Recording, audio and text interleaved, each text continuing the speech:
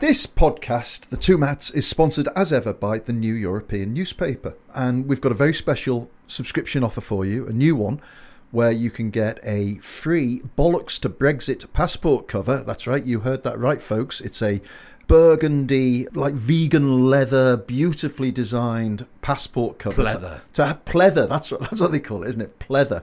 To hide your new British blue. The shame of the shame of the blue passport. And you can get your free Bollocks to Brexit passport cover free with a subscription to the New European from just £1 a week. So to take this fantastic offer, and trust me, if you like this podcast, you will absolutely love the New European, go to theneweuropean.co.uk/2mats. That's the number 2, MATTS, and there's a link in the show notes. I'm Sandra, and I'm just the professional your small business was looking for. But you didn't hire me because you didn't use LinkedIn Jobs. LinkedIn has professionals you can't find anywhere else, including those who aren't actively looking for a new job, but might be open to the perfect role, like me. In a given month, over 70% of LinkedIn users don't visit other leading job sites. So if you're not looking on LinkedIn, you'll miss out on great candidates like Sandra. Start hiring professionals like a professional. Post your free job on linkedin.com/achieve today. Hey, Dave. Yeah, Randy. Since we founded Bombas, we've always said our socks, underwear, and T-shirts are super soft. Any new ideas? Maybe sublimely soft. Or disgustingly cozy. Wait, what? I got it. Bombas. Absurdly comfortable essentials for yourself and for those facing homelessness. Because one purchased equals one donated. Wow, did we just write an ad? Yes. Bombas. Big comfort for everyone. Go to bombas.com/ACAST and use code ACAST for 20% off your first purchase. Hello, I'm Matt Kelly. And I'm Matt Dancona. And this is The Two Mats for the week ending Friday the 4th of August. A podcast presented by Two Wise Trees. Yes. That will sort of make sense.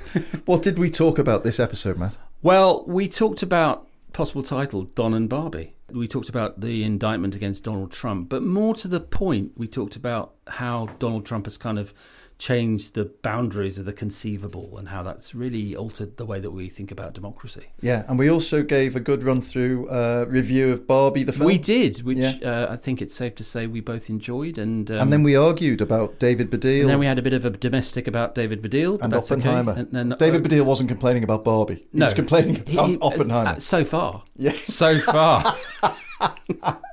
All right, well, there we go. Plenty worth listening to, I hope you will agree. And this is The Two Mats, Episode 7, Don and Barbie. Enjoy.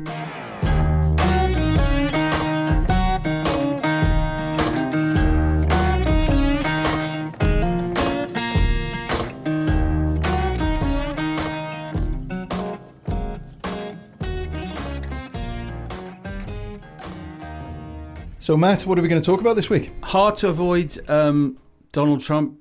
Yeah. Third indictment in 4 months. And this is obviously the big one. Yeah.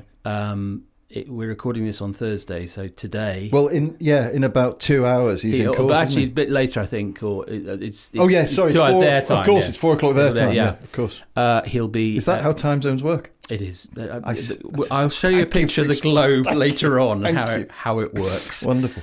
And he'll be arraigned and will presumably enter 4 pleas of not guilty. And then we have this amazing prospect that he may well either be convicted and stay out of jail, or acquitted and stay out of jail, or be convicted and go to jail. All of which is amazing. And what's the timescale for the actual trial? Then? Well, Jack Smith, who's the rather impressive and scary special counsel who's written this indictment, and it's only 45 pages long. And if I would heartily commend it to listeners or viewers on YouTube, because it's a really beautiful piece of concise prose. It's not legalese at all.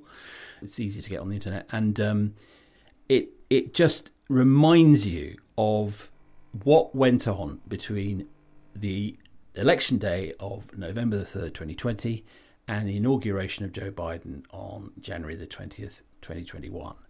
And what it is basically he's gone for conspiracy. There are 4 charges: conspiracy to defraud the US, conspiracy to obstruct an official proceeding, Third, obstruction of an attempt to obstruct an official proceeding. And 4, an interesting civil rights charge, conspiracy against rights to vote. Yeah. He hasn't gone for sedition and insurrection, which he could have, but it's quite hard to prove. And he then lists in very cool but very clear language all of the instances where Trump either tried to manipulate the electoral process after the election, pressurizing people, and crucially ignoring clear opinion from 2 attorney generals, intelligence officials, cybersecurity officials, state officials. You've lost, mate. Yeah. And then it leads up, of course, to the dreadful day of January the 6th. And whilst Jack Smith, the counsel, is not accusing him of treason or sedition or anything like that, the undertow of it all is that this was a conspiracy involving Trump and 6 unnamed co-conspirators. Although they've kind of they've worked out who 5 of them are. They're mostly identifiable. Yeah. Giuliani and Sidney Powell, who was very important in the kind of Fox spreading of the Trump lie, and a couple of other characters. John Eastman, is a constitutional historian who was sort of dragged into allege that there was a case for not validating the election, totally bogus. But there are some, very compelling details, like Trump saying to Mike Pence, "This is extraordinary. God help us," emerges as part of the hero, one of the heroes of this story. You're too honest. That's right. Amazing. And a guy called Jeffrey Clark, who was a not very distinguished Justice Department lawyer whom Trump wanted to elevate to Attorney General, being warned, look, this might lead, if we could carry on with this might lead to riots in the streets in cities. And Clark says, what do you think the Insurrection Act is for? I.e., we'll mobilise the police and, if necessary, the army to put down protests. Yeah, the Pence thing, I thought, that Pence is extraordinary, isn't it? What was extraordinary, and you feel sorry for Pence because he clearly realises that he not is a sentence we thought we'd be saying. He's in the middle of a shitstorm and in a very difficult place, and he is keeping notes like nobody's business, which was a revelation. Yeah, he is making notations of every conversation, and the extraordinary one is he phones Trump on Christmas Day to say "Merry Christmas, boss," and within 2 sentences, Trump's saying, "Don't let these electoral votes count," Yes. And Pence is saying, "But I can't do that. I don't have the authority to do that." And then 6 days later, he has another conversation where he makes this, and this was the nub of it to me. And I think, in a way, when I read this, and without wanting to cast the net too wide, Trump is the most extreme example of what I think is like an absolutely critical problem with politics, is that dishonesty is somehow factored into the way they operate. And where he said to Pence, you're too honest. It's an amazing moment. It's an astonishing thing. But when you examine that sentence, "you're too honest," you could apply that to all sorts of situations and all sorts of politicians, both sides of the Atlantic, everywhere, and say that there is something factored into the way a politician works, that there's a certain level of dishonesty. Honesty as an option. Rather than an obligation. Or pragmatic dishonesty, if you want to call it. And, we were talking about Keir Starmer the other week and saying, well, is he being dishonest about his approach to Brexit? Is this just now a become ruse? a reflex to ask that, I think. And I don't blame people now for feeling pissed off and alienated when politicians do lie to them. This is part of the problem of all of this, is that it's notionally one politician who is yet again being now involved in his 3rd criminal indictment. But actually, it's about the whole system, not just in America, but across the Western world, how we treat democracy and what voters expect of it and their disillusionment.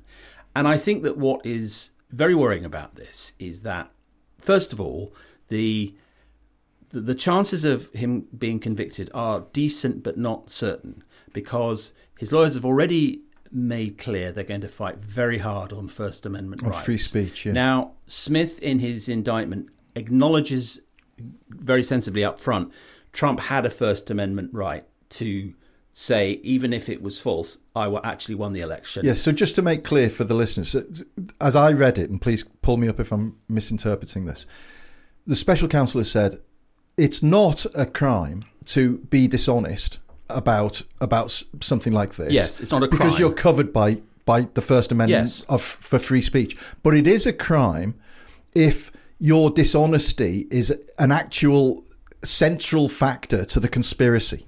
Yes, and people sometimes misunderstand. The First Amendment has, as you know, an almost quasi-religious significance. Well, it's amazing. And again, it's worth just saying, it is how much it sits in the American psyche. It really does. It's astonishing. Along with the Second Amendment for guns. It really does. So that's a powerful element. But it's not the case that the First Amendment is absolute. And if the use of the speech that we're talking about, the actions we're talking about, leads to imminent criminality, which is where we then get to, then you're not protected by the First Amendment. Yeah. And Smith's point in the indictment is, yes, he had that right, but he didn't have the right to conspire against the electoral system to put all kinds of illegal pressure on people.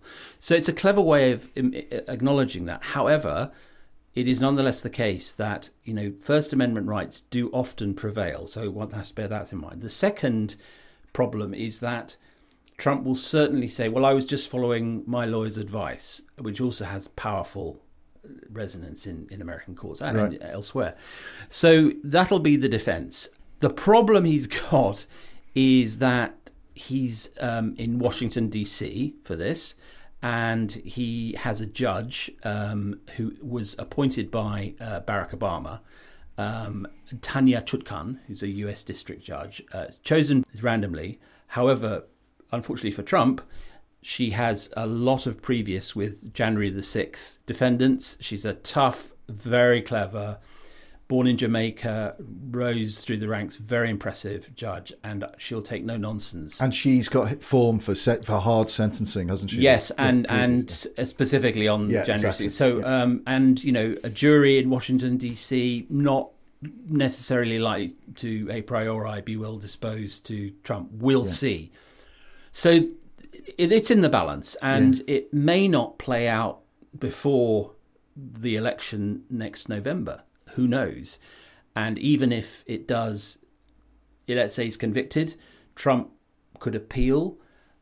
Big question mark as to whether he'd be allowed out on bond. It's possible that he could be convicted before the election, put in jail, and still run for president, isn't it? It's absolutely explicitly possible. Yeah. Eugene Debs was the socialist candidate in 1920 and ran for the office of the presidency. Now, he only got 3%. So what, from inside jail? From inside jail. Right. Wow. Right. There's absolutely nothing in the Constitution that says you can't. So you have a prospect where, and just to be, not to get too deep in the weeds, but it's possible that he could be convicted but still be allowed to be out on bond. So you'd have a presidential nominee wearing an ankle tag. Again, unbelievable. Yeah. But let's say he is behind bars, or not. The interesting thing is he can run for the presidency and, as far as the Constitution is concerned, be president, but he can't vote. Wow. Because he's a felon. But could he, once he was president, he could then pardon himself? Well, there's absolutely no precedent for this. No. So, but as is the case with everything, which with really Trump, is kind of the the kind of headline in a way. No one really knows, and I've been reading a lot of commentary and talking to a few people, and there is absolutely no guidance in the Constitution, in the American jurisprudence on can a president pardon him or herself. There's just no basis for that. Because Nixon was pardoned by Gerald Ford, his successor. I mean, you can pardon other people, but not yourself. Yeah. Now, more likely or equally likely is that he would try and get his Attorney General to end the prosecution if it was still live, or to catch some other means of escaping it. And, the Democrat charge is that Trump is running against Biden just to avoid jail, which I think is not actually right. I think it's worse than that, which is what you were just saying about the upside down nature of all this. And I think you have to step right back. So the New European was founded by you because you understood that 2016 Brexit, we were entering a new world. Yeah. And how right you were. I mean, I think the post-2016 world is incomparably different to the pre-2016 world. And Trump understands it. One of the things he understands is that, and this is very dangerous, is that there is a taste now for hating institutions, for hating the legal process, for hating elites, for believing politicians when they say the whole system is rigged. And so when Trump is prosecuted, instead of in the old-fashioned way, everyone running a mile, as by the way, the Republican Party did from Nixon towards the end of Watergate, actually the Republican Party, to speak not yet of the broader electorate, has hardened it around. I mean, Ron DeSantis, who is a pitiful 37 points behind Trump for the nomination and isn't going to get it, governor of Florida, has been very careful not to condemn Trump. He's towed the line on this is the Department of Justice being weaponized by the Biden administration. Vivek Ramaswamy, who was supposed to be the great sort of young hope of the Republican Party, saying the same, I would pardon Trump if I became president. The Republican Party of Lincoln and Theodore Roosevelt and Eisenhower is gone now. It's a personality cult. And just pause for a second. So let's just, because obviously we're sitting here presuming that's not the case. But is there an argument to say that Biden is seizing on this and doing everything he can to aggravate? Well, Biden is not a saint. He's a politician. No. I don't think there's any evidence of Justice Department being abused by Biden.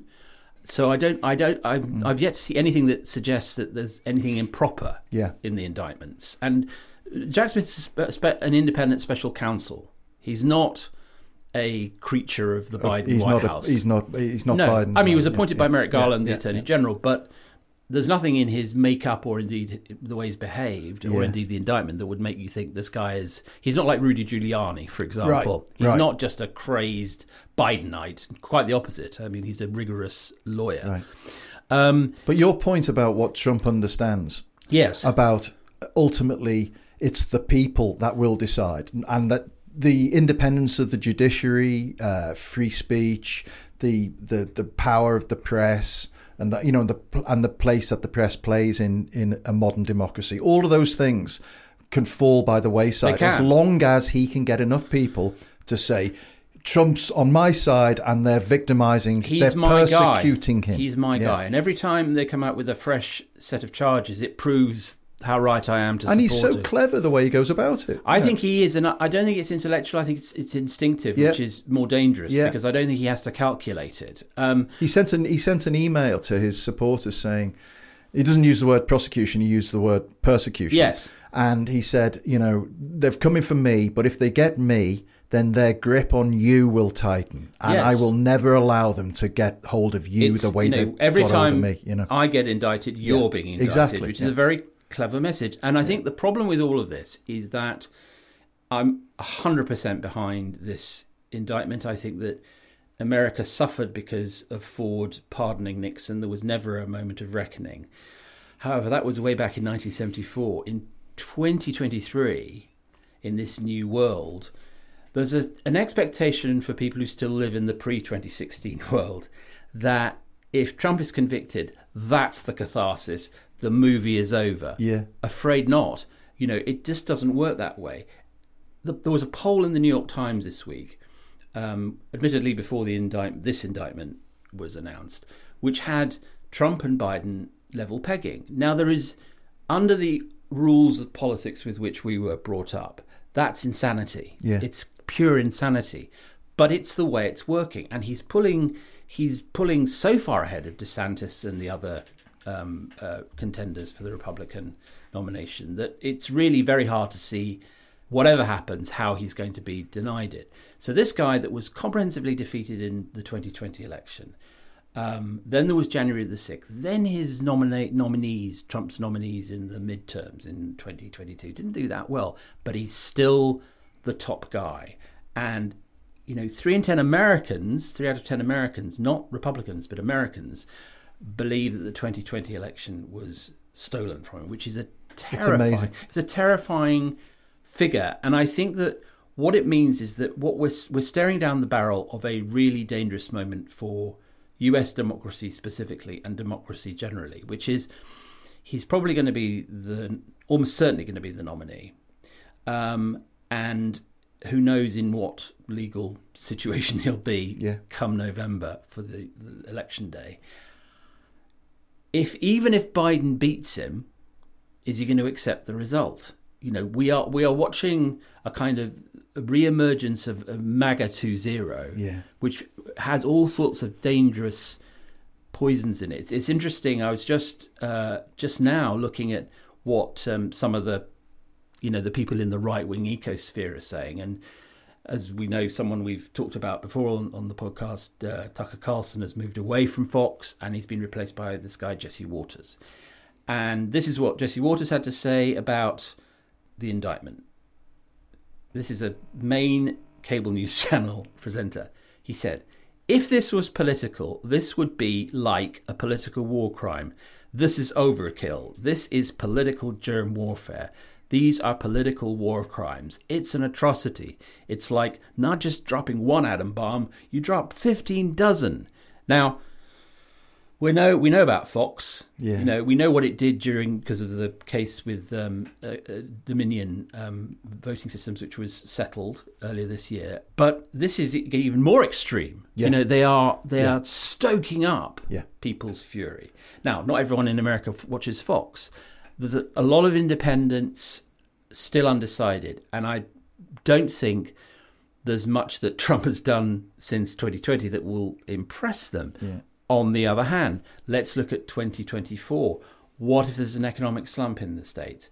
What if, more probably, sadly, Biden's health continues to degenerate? What then? Yeah. And you're looking at an atmosphere that is, to say the least, febrile. Yeah. And also, I think what it illustrates to me, time and time again, is how little we in the UK understand America as a whole. Yes. We think we understand America because we go to New York or we go to California on holiday, and we think about the coast. Yes.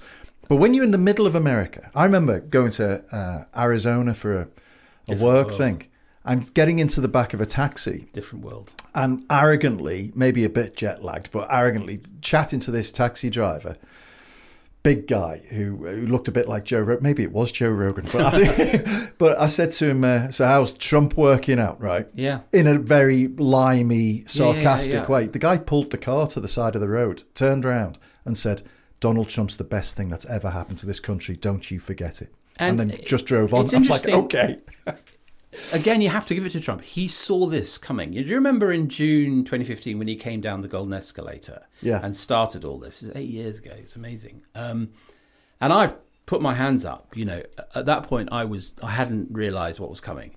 And I just thought, this is going to be entertaining, offensive, and then it'll all be over, and one of the other 17 candidates, however many there were then, is going to be the Republican nominee. Not only did he win the nomination, he won the bloody election, right? Yeah.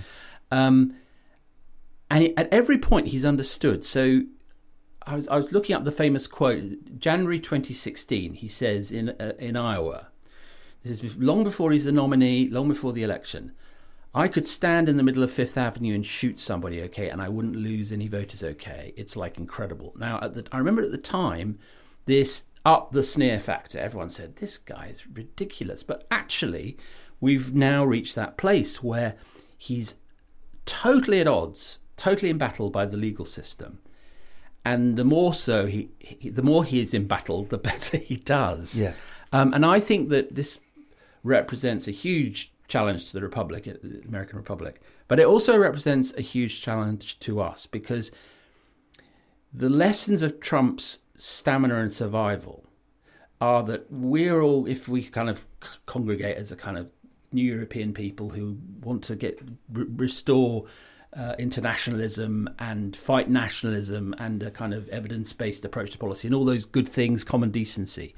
If we're going to do that, we can't do it using the old tools. And I think we've talked about this with Starmer. You mentioned the need for emotional narrative. Spot on. The people that are going to beat people like Trump, and there are people like Trump in the national conservative movement in the UK, not to mention all over. Who see him as a model.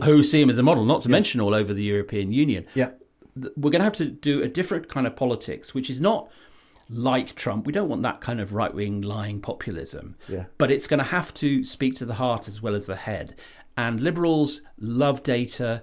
They love evidence, and what's not to like? It's good stuff, but it's just not enough in modern digital politics.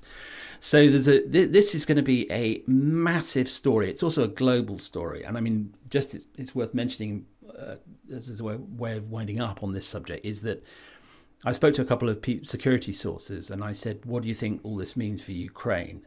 And they both said, Vladimir Putin is trying to run out the clock. He thinks Trump is going to win, and that when he does, Putin will be able to get his way in Ukraine. Jesus. And that is this is speculative. We all know that, but it's a intelligence coming out of the thought, Kremlin is not of the greatest, but there's this absolute clarity that that's what Putin wants. He's in for the whole drink. Yeah. And if he can hang on in there for 18 months. He gets, because Trump will end the alliance of assistance, and once America is out of that, then it's over. The alliance will collapse. Wow. Okay. Big stakes. That is big time. Let's take a bit of a breather. Come back after an advert, and let's talk about another controversial blonde American. Yes. Okay. Klaus Barbie.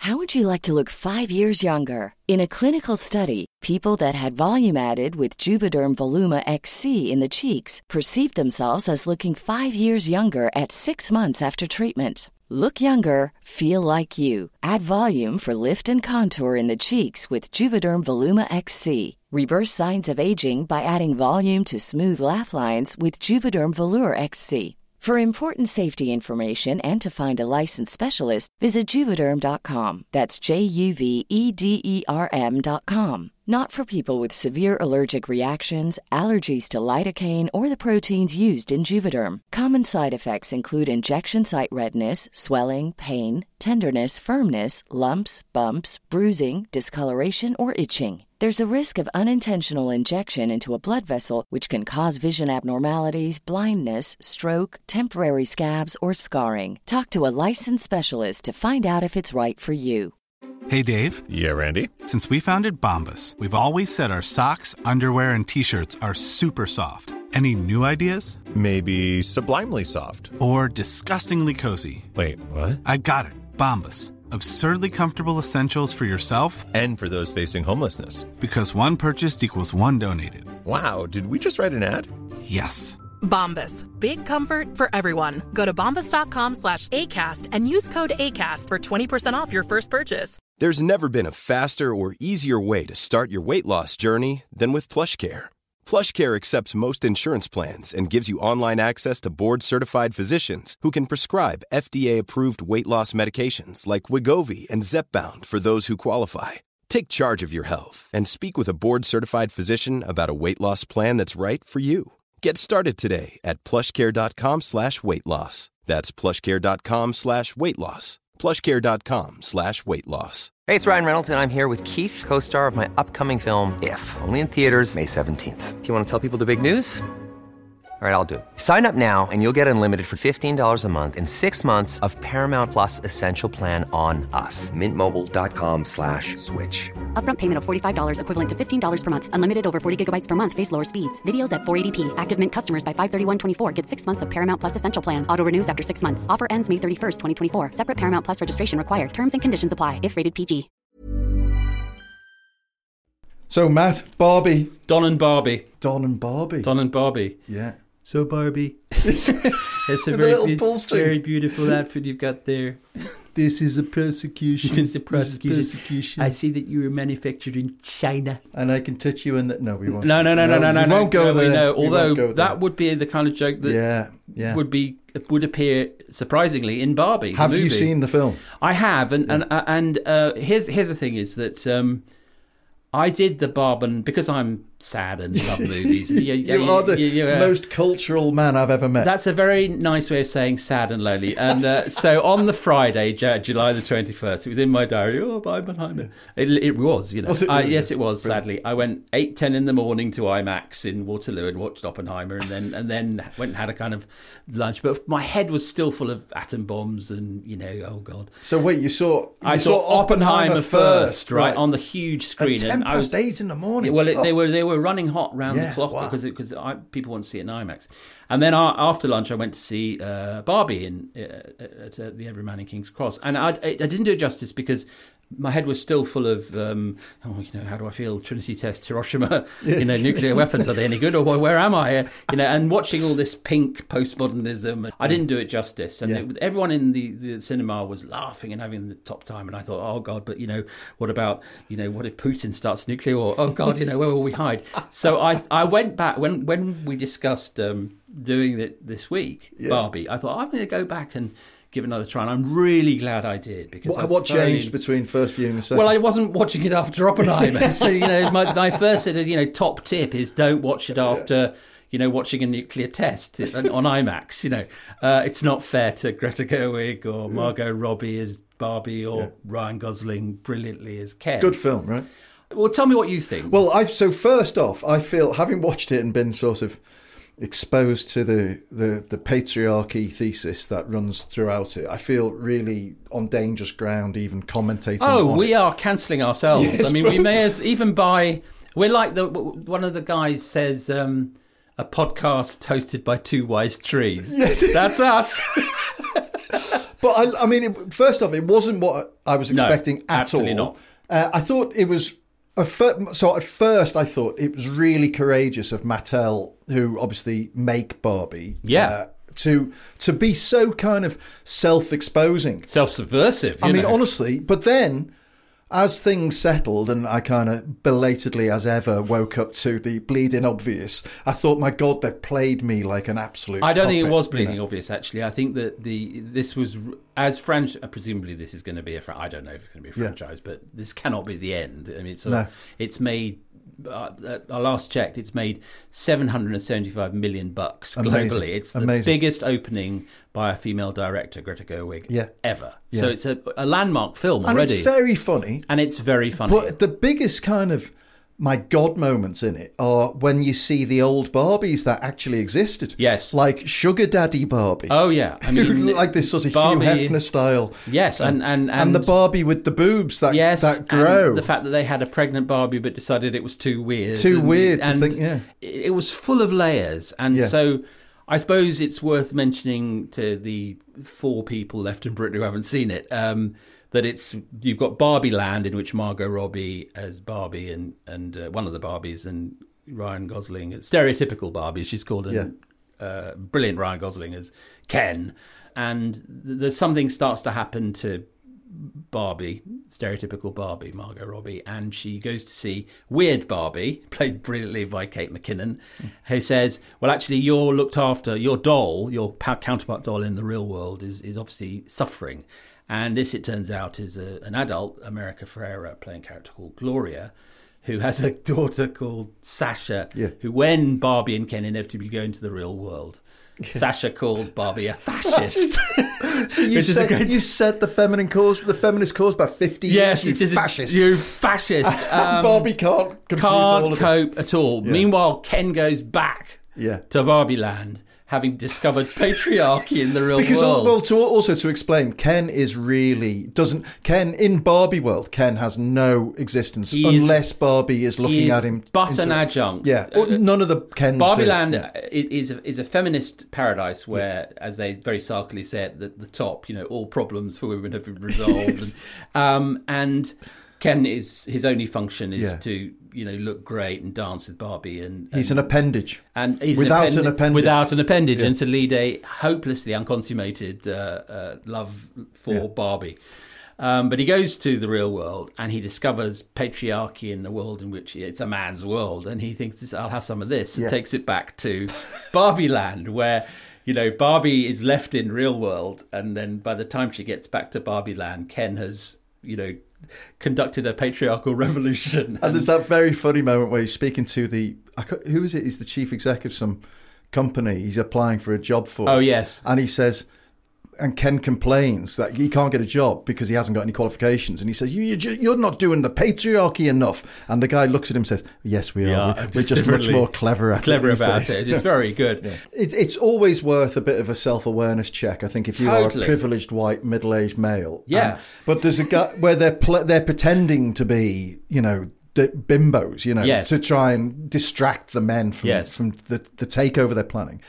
And I thought it was so true. There was a Barbie sitting at a table saying, as a man walked past, saying, "This Photoshop is just so complicated." And the guy walks over, leans and says, "No, over. you need to click there when you need to select one of the layers before." And it was just so mansplaining of as everything. You can imagine, the moment that I was totally busted. I just wanted to put my hands up in the cinema. Was the Ken explaining to the Barbie about The Godfather? I thought, yep. You've never seen and busted. Let me explain it to you. Great. That sounds fascinating. Yeah.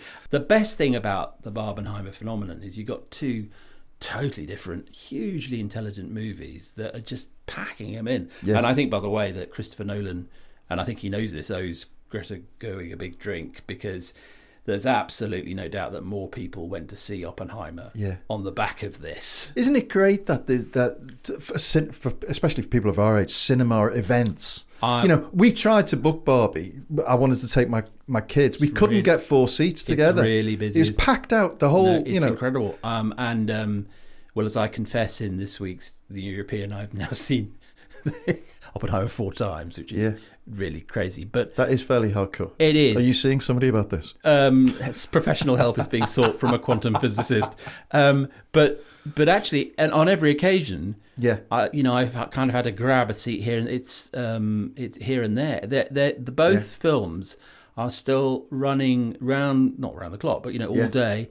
They're having 10 a.m. showings. So this is a cultural phenomenon which we can really embrace and be happy about. Let's do a very quick switcheroo on Oppenheimer then, because there was another controversy where David Baddiel took Christopher Nolan to task for not having a Jewish actor play Robert Oppenheimer. Yes. Thoughts? Well, first of all, I'm very pro Baddiel, and I'm very pro his first book, Jews Don't Count, because I think it really nailed an issue that, partly because of the Corbyn anti-Semitism controversy, had been dogging the political discourse, which was what's going on here. And Baddiel's point is, Jews are not a religion primarily, they're an ethnic minority. And his point, I think, about Oppenheimer is, I don't know whether he's really saying it should have been entirely cut, because there are many Jewish nuclear physicists involved, not least Oppenheimer, who's played brilliantly by Cillian Murphy, who's an Irish guy. Yeah. I don't know whether David is saying every single Jewish nuclear physicist should have been played by a Jewish actor or actress, but I know what he calls Jew face. This became an issue when Helen Mirren was cast in a forthcoming movie about Golda Meir, which is, look, if this was any other ethnic minority, I mean, can you imagine if Daniel Day-Lewis was cast as Mandela? It wouldn't get past the... What if he blacked up?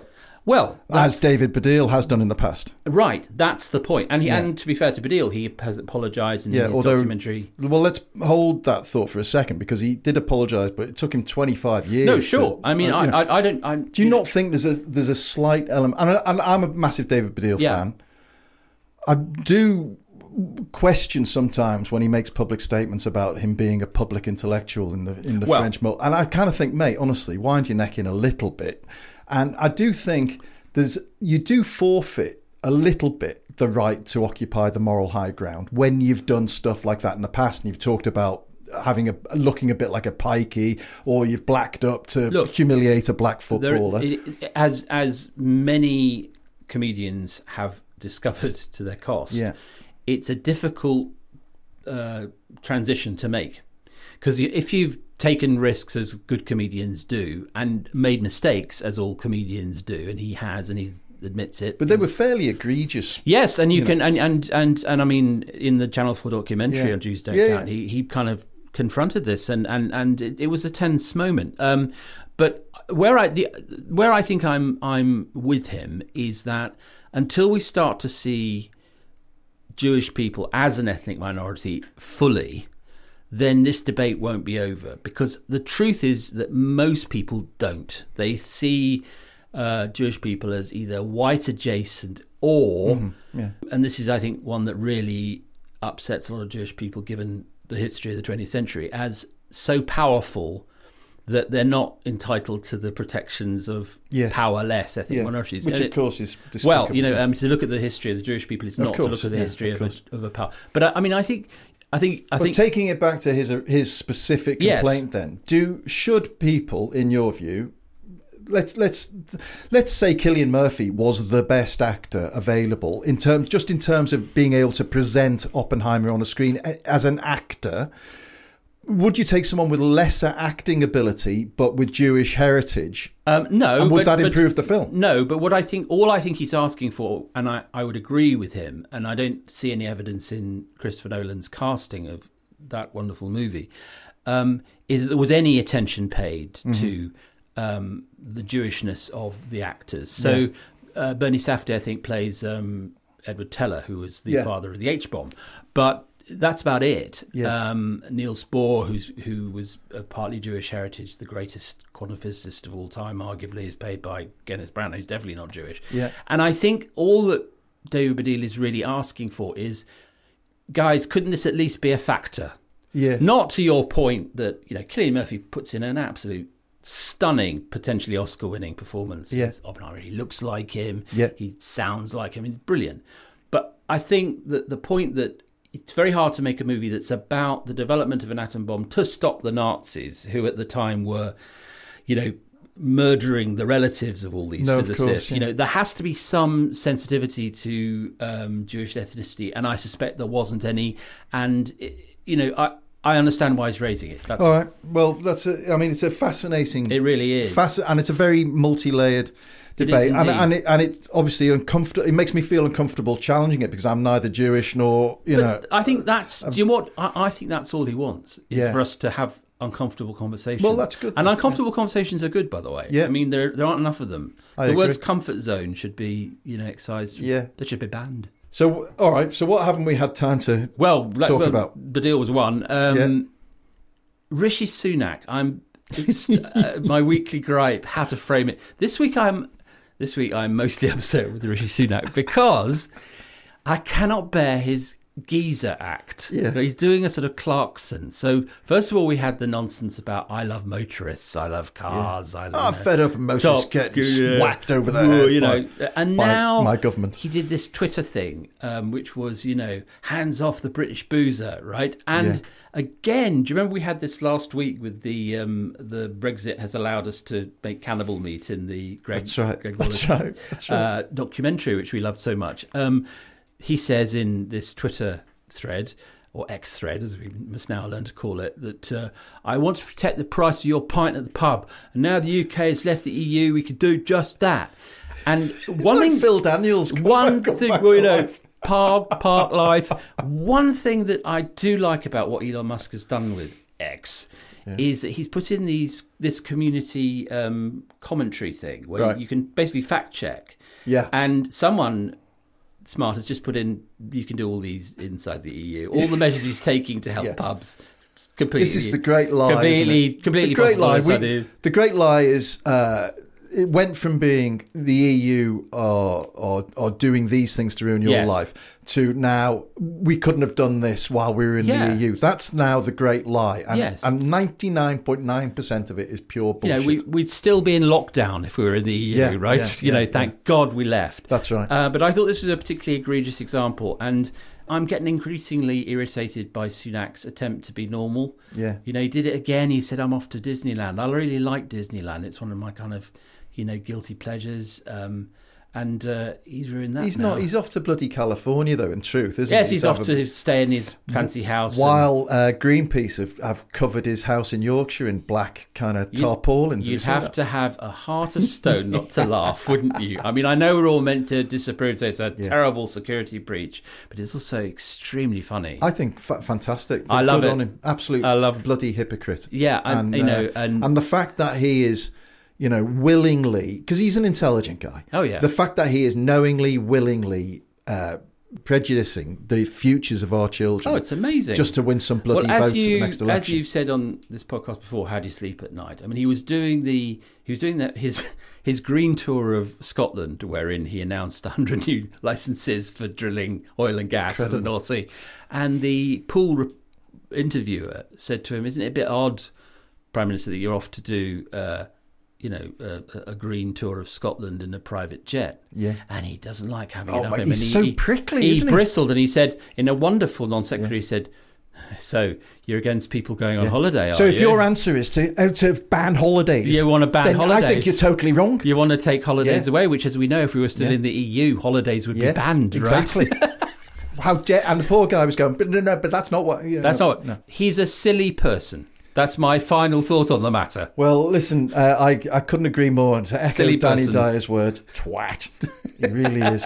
And Matt Hill, the wonderful Matt Hill, the third Matt, our great producer, is shouting at us, "We've got no more time." Yeah. Yes, the referee is blowing the whistle. Remember, folks, the latest edition of the New European is on newsstands now. It's actually our double issue summer special. Summer special. Yeah, it's fantastic. Bumper. Although I would obviously lie and say this if it wasn't the case, but it is fantastic. It's full of fantastic top stuff. Really great reading. £3.95 if you're not a subscriber. But if you're not a subscriber, why not? Subscribe. All you got to do is go to theneweuropean.co.uk/2Matts. That's the number 2, MATTS. And I will personally give you a fantastic burgundy bollocks to Brexit passport cover. So you can display that with great pride in whatever customs queue or border queue you happen to be stuck in. Another Brexit benefit. Yeah, another Brexit benefit. So thanks as always to Matt Hill, the third Matt at Rethink Audio, our brilliant producer. And until next week, it's goodbye from me. And it's goodbye from him. Goodbye. Goodbye.